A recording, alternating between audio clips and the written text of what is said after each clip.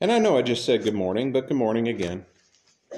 I was very blessed by the work that Wendy put in this morning. She did a Seder with the Sunday school class, and I have never been a part of a Seder in my life. It was fun. It was very good. It was educational. I got to see what goes into it, what all the things represent. It's very good. This morning, it is Palm Sunday, as I'm sure you're well aware, which means two things exactly. That this is the day where the Triumphal Entry took place, and we can celebrate that.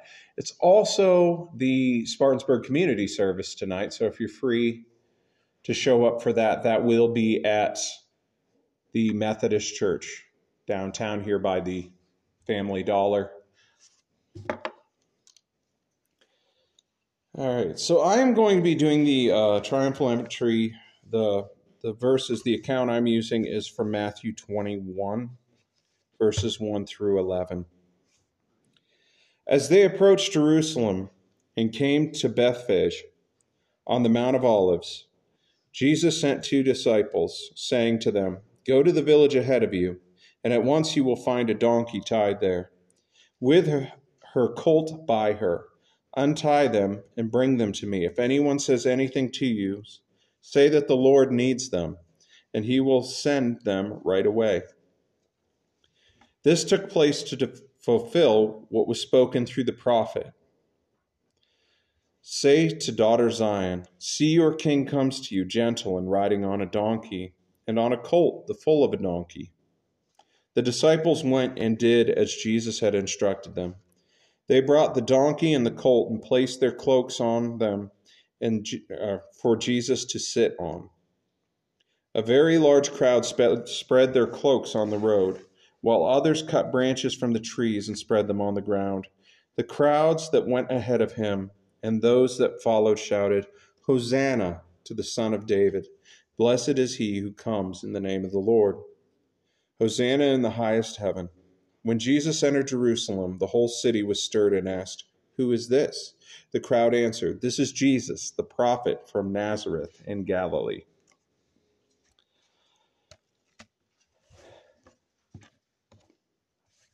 As Jesus is coming in to Jerusalem right before the Passover, this is just such an interesting way for the American mind to see someone being greeted, isn't it? To have someone riding in on a donkey and have people putting palm branches down on the road and to be putting their cloaks down on the ground for the donkey to walk across. Those of us that spend time around hooven-footed animals know those aren't the cleanest things.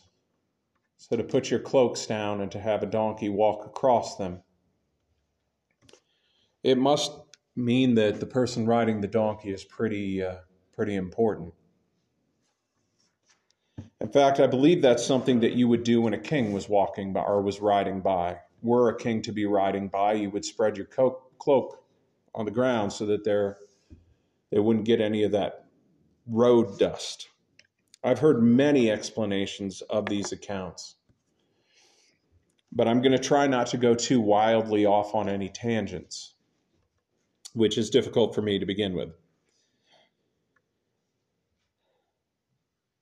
But you see in verse 5, "Say to the daughter Zion, see your king comes to you gentle and riding on a donkey, on a colt, the foal of a donkey." That's from Zechariah 9:9. That's quoting back. They're fulfilling a prophecy. If a king was going out to war, if a king was showing his strength, he wouldn't ride a donkey, he would ride a horse. At least to the best of my understanding. A king going to war would be on a horse. He'd be on a big, powerful animal. He'd be on a horse. If someone is coming in peace, they would be riding on a donkey. At least that's what I pull from this. Jesus comes riding on a donkey. They lay down palm branches, which in the ancient world, palm trees, the palms meant victory, or they could mean peace. Typically victory. And I feel that way because of what the people are yet shouting after him, which is Hosanna to the Son of David. Blessed is he who comes in the name of the Lord. A lot of times we assume that Hosanna means blessed is he who comes in the name of the Lord. That is not what Hosanna means. Hosanna means save us. The crowd is shouting, save us. And they're putting down palm branches. Save us, Son of David, save us. They are recognizing that he is the Messiah. Unfortunately, because we're so human, much like the crowds, they're looking for someone to save them from Rome. They're looking for a savior. They're looking for something political. This save us, blessed is he who comes in the name of the Lord, is also what they shouted after Judas Maccabee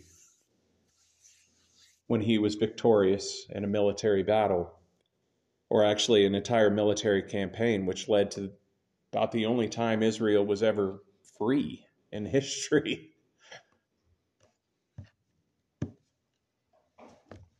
People don't seem to understand who Jesus is, but they know who he is. They don't understand the implications of what it means to be the Messiah. But it's at this moment when you have full crowds of people understanding that he is, in fact, the Messiah.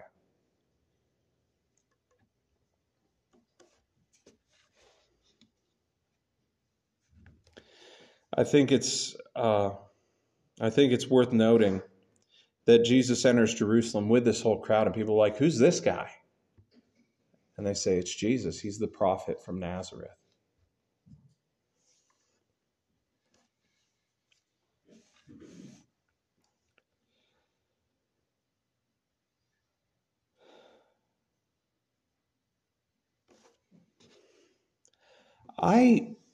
As someone who recently started owning animals,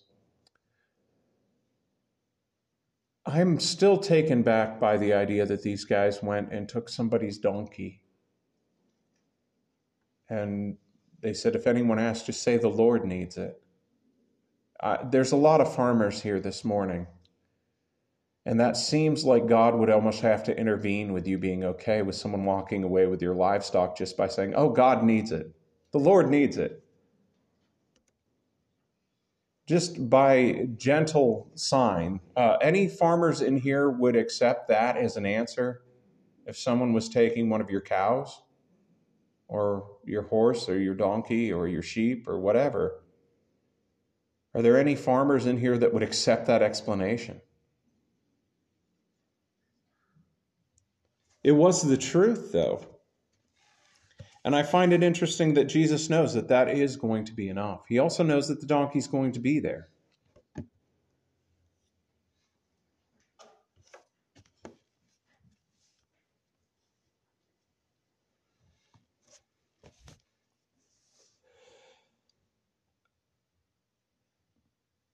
I know I'm doing way more silence than usual. I'm trying to slow down. Is it working?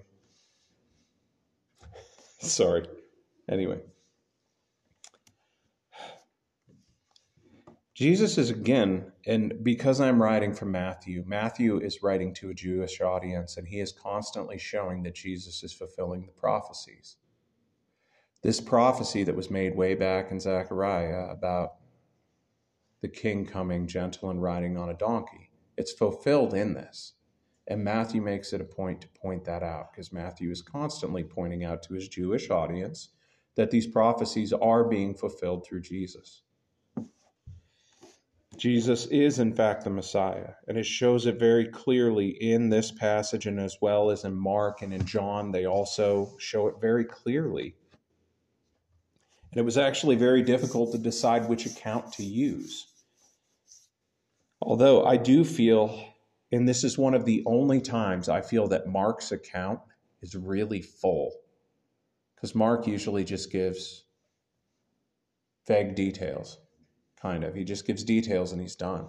It's one of the only accounts I feel like Mark has as much detail as anyone else. But I am reading from Matthew, so again, that was probably at least partially a bunny I was chasing there.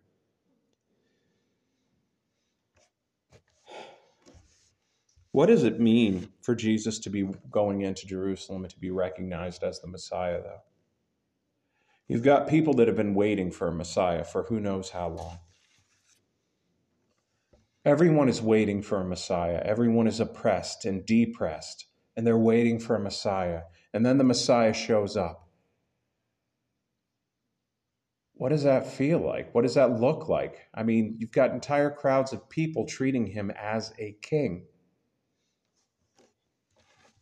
on a borrowed donkey. And this is another example of that upside-down kingdom that people write about, how Jesus is everything you didn't expect and so much better than anything you wanted. Jesus is riding into town as a king on a borrowed donkey with crowds just shouting after him, "Save us."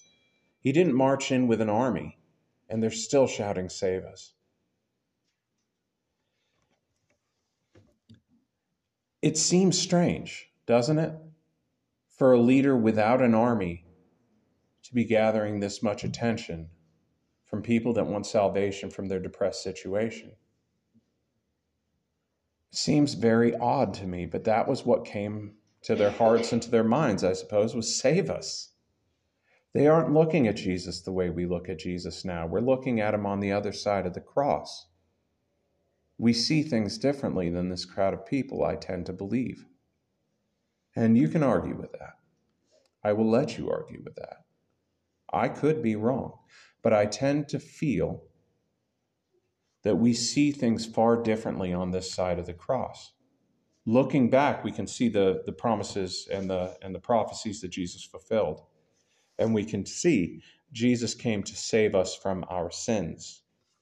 Our Messiah came to save us in that way.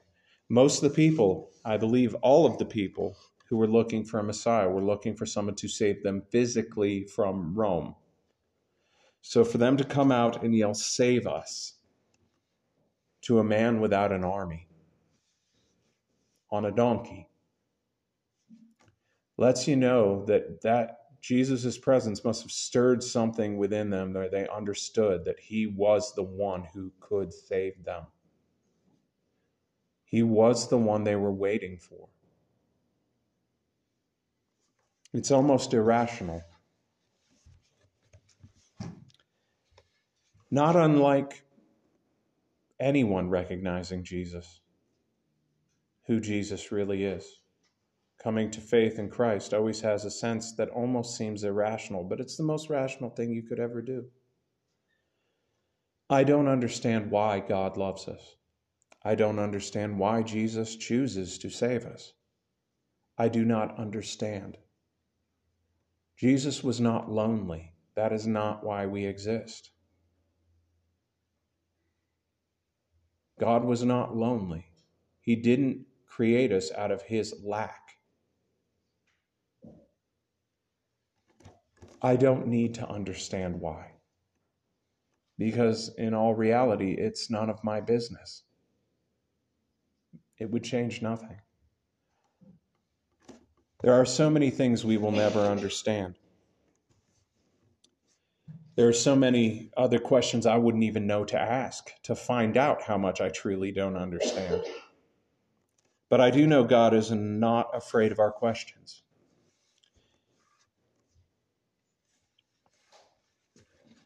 But I can look at this account and I can see myself in that crowd. And if you will follow me here, I don't understand. I don't understand what's going to happen. I don't understand how it's going to happen. But I do know that I see Jesus. And I do know that he can save me. And I can trust in the ability of Christ to save me. I recognize that he should be treated as a king in my life. This is what I can learn from this crowd. And I've already warned you, I have a tendency to tie things up into sweet little moralistic bundles. But it doesn't make it false. I have the ability to see Jesus, the Prince of Peace, gentle and riding on a donkey, and understand that that is my Savior. That is my King. And how do I show that? Well, we don't have palm trees here because our weather is grotesque. So we're not going to lay down palm trees. But I can lay down my life. I can lay down everything I am. All this fancy whatever that makes me who I am, I can lay that down before Jesus. I can do that. You can do that. Finding a palm tree, not so easy.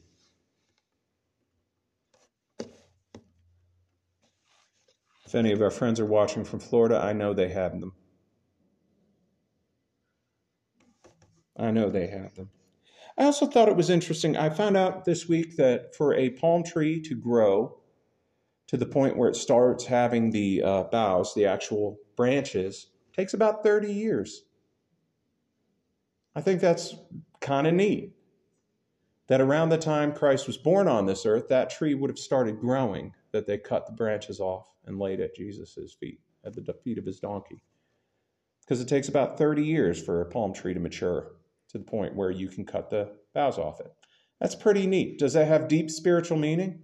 No, maybe. I don't know. But it's neat. And I want to share that with you.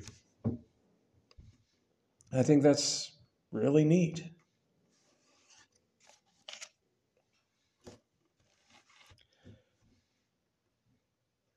I think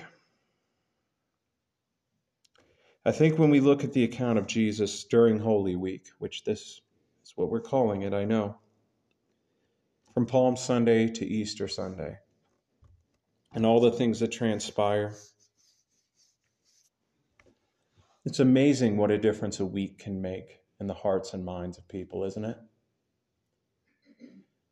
Because on Palm Sunday, everybody is ready to give Jesus a crown and to follow him into battle and to do something. By the very next Sunday, they're all ready to crucify him. What changes in a week? And I would honestly say, I think part of it is they were disappointed. And when someone disappoints you, how do you behave towards them? A lot of times when people disappoint us, it's because our expectations were wrong. They didn't actually do anything wrong. If you're waiting for a military leader to come and save you and he keeps telling you to turn the other cheek and to carry a load 2 miles if someone makes you carry it 1, your expectations have not been met.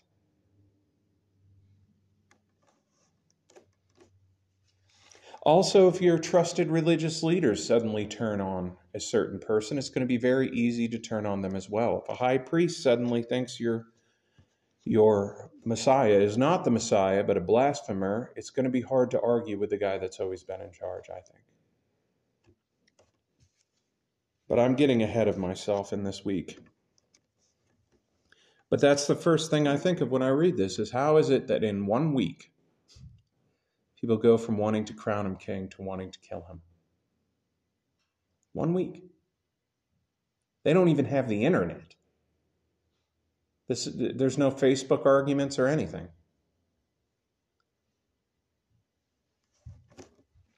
I've seen those transpire very quickly.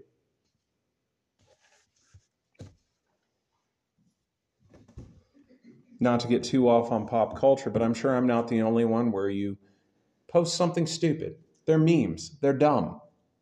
They do not change the world. Sometimes I find them inspiring. Post some little thing up. Before I know it, I have a heated political debate going on in a thread with people calling each other names.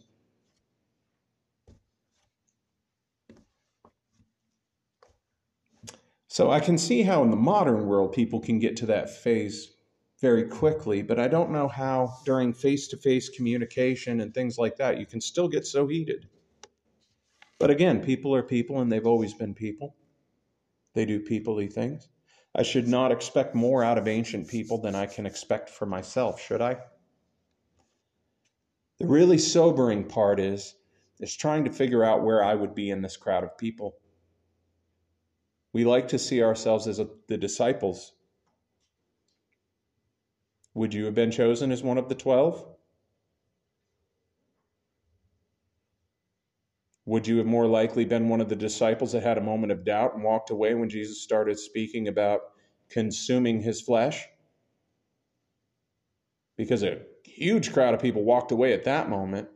I think we can assume some of them came back, though, because we're sitting here. Sometimes Jesus' teachings got a little too heavy. Where would we fall, actually, in this crowd of people?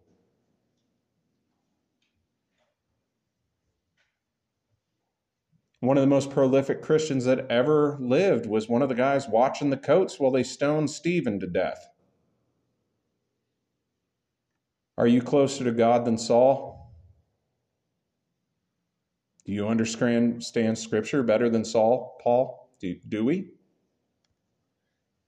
Peter denied he even knew Jesus when a little pressure was on. Am I a better Christian than Peter? Jesus' own brothers didn't believe he was the Messiah until after he resurrected. Do we know Jesus better than his brothers? It can be very sobering when you're honest with yourself reading Scripture.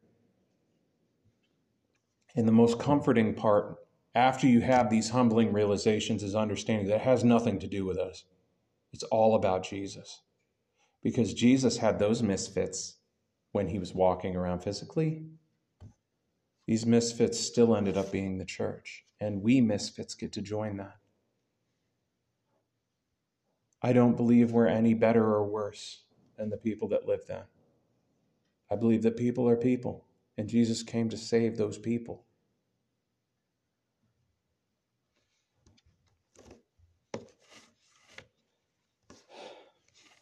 Another thing worth mentioning about in verse 9 when they say, Hosanna to the Son of David, blessed is he who comes in the name of the Lord. They are quoting from Psalm 118 in a manner of speaking. Verse 25 in Psalm 118. Lord, save us. Grant us success. Blessed is he who comes in the name of the Lord. From the house of the Lord we bless you.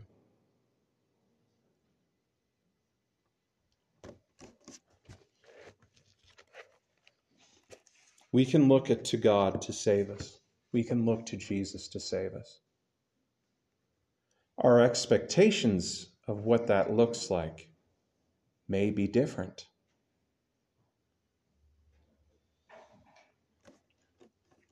What I can tell you, what I do know, is Jesus will forgive your sins. Jesus will call you his friend. Jesus will call you a brother or a sister. What could be more important than that? That's the part I can tell you is true all the time. He is faithful and just to forgive us our sins. He removes our sins as far as the east is from the west, and they never meet. That is always true. That's the important part. That's what I can tell you with certainty. If you believe anything too specific about what it means to be a Christian, what God is going to do for you as a Christian, what are you looking for exactly? I think if I hear another sermon about how Jesus wants to bless me financially, I'm going to vomit.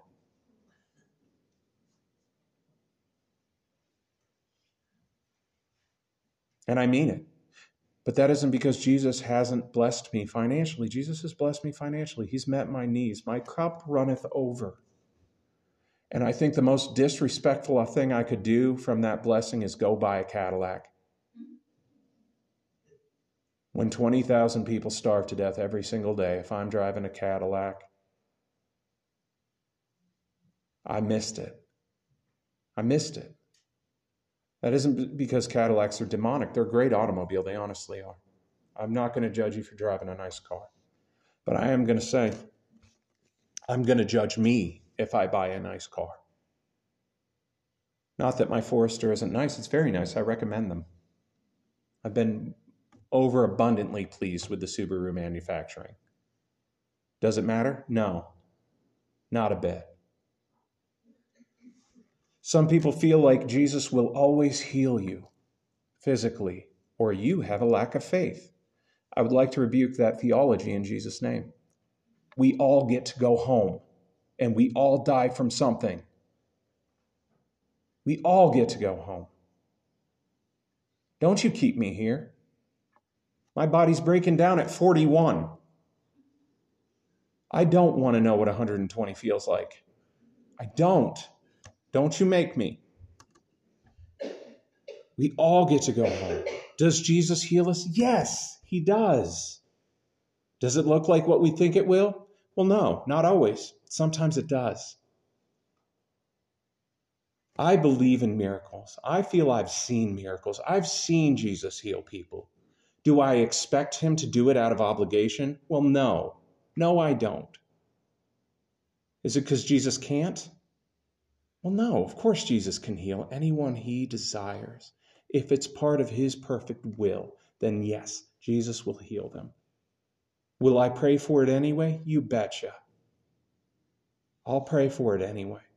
And I have faith he can do it. I'm not going to stand up haughtily and demand that he heal somebody, because guess what? I'm not God. I should be the one putting the palm branches in front of the donkey, screaming, "Save me," not the one saying, "You have to do it, God." No, he doesn't. He does not have to do it.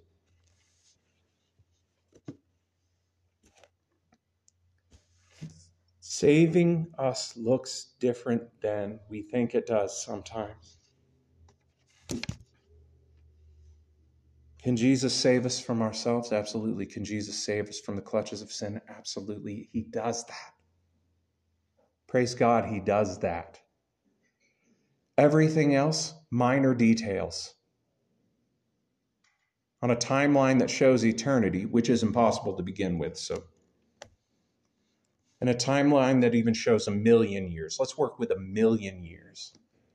How large is your lifespan on a timeline of 1,000,000 years? Not eternity, but 1,000,000 years. Now understand that God has a plan for that entire timeline. And for whatever reason, he loves us in our finiteness. I don't know what my hopes and dreams are going to do to that timeline. God does. God understands what's going on in a way I never will. And it isn't because he doesn't love me. It's because he loves the world. For God so loved the whole wide world. I don't get to get my way every single time, because what I want is usually pretty stupid. Thank God for unanswered prayers. It's a cheesy song, but I'm serious. Thank God for unanswered prayers. What a mess our lives would be if God answered every prayer we prayed. What a mess. Think about it. Look back to your high school relationships. You'd be married to that crazy person right now. Think about it. That's one example, and you know exactly what I'm talking about. Think about all those silly times when you were a kid, you prayed to win the lottery or something like that. What a mess. What a mess. Nothing would be good. Nothing would be good. All those silly prayers. And coming to the realization later in life that sometimes the answer is no. Just no. God was never a genie in a lantern that you just like, God, I need this. And I know I said it a couple weeks ago, but I'm going to say it again. God is not going to ask your opinion.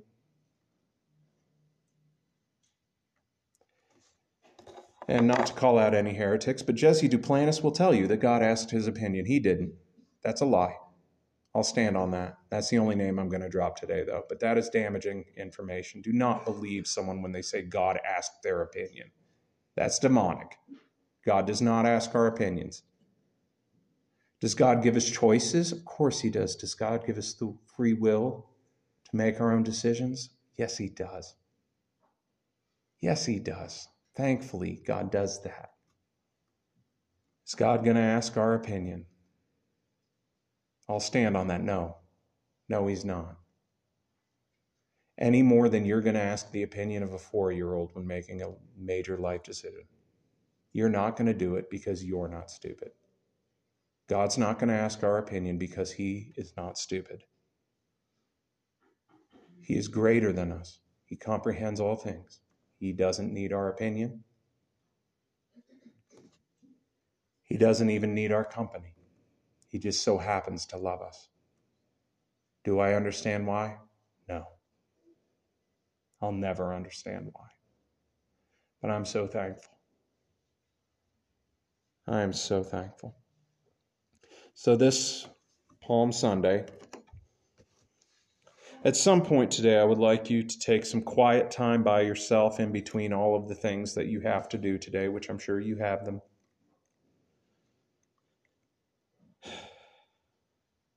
I'd like you to figure out what that means to you, that phrase, save me. Save us. Blessed is he who comes in the name of the Lord. I'd like you to personalize that phrase in your own head. You don't have to tell me. Please don't tell me. I want you to think about it. When you're crying out for salvation from God, what does that mean? What does it mean? What is it you're hoping for God to do? Because I've already told you what I know God will do. Based on Scripture, he will forgive your sins. He will give you purpose and hope to carry on. One day we get to go home. We get to go to heaven. And I'm going. And don't keep me here. I keep saying that, but please don't fight to keep me here. But what do you think of when you say, save me? Are you thinking about being transformed into the mind of God? Or in our moments of honesty and selfishness, are you thinking, boy, I don't want to worry about these bills anymore? Wouldn't it be nice if so-and-so didn't have pneumonia anymore? What is it that you are thinking of?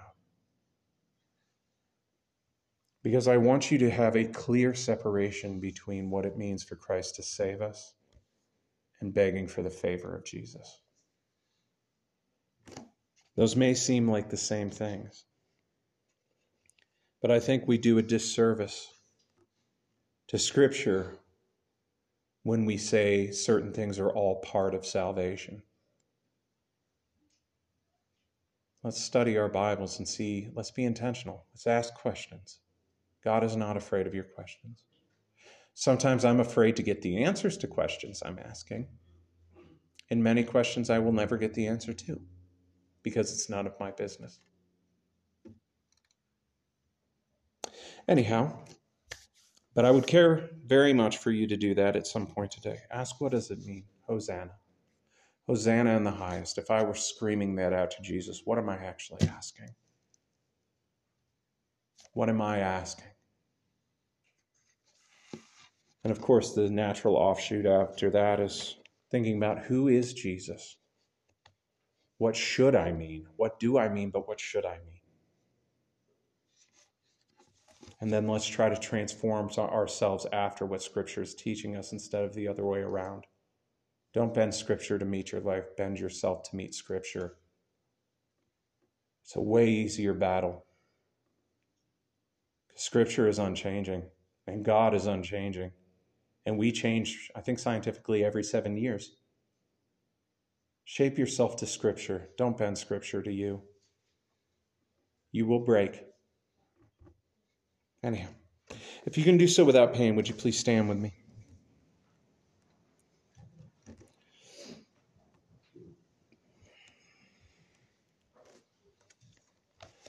Father God, I thank you for your Scriptures. I thank you for your words, Lord. I thank you for the people that are gathered here today. Lord, I pray that you would bless the rest of our service together.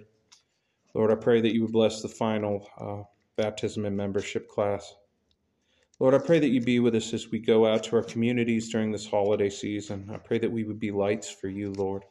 I pray that we would have a deeper understanding of what it means to be saved by you. I pray that you would give us clear ways to present that option to people, Lord. Again, I thank you and I praise you in Jesus' name. Amen. And you may be seated. This brings us to our time of announcements, prayer, and sharing, which will be led by Chad Keeler. And as he's coming up, I'm going to read a letter by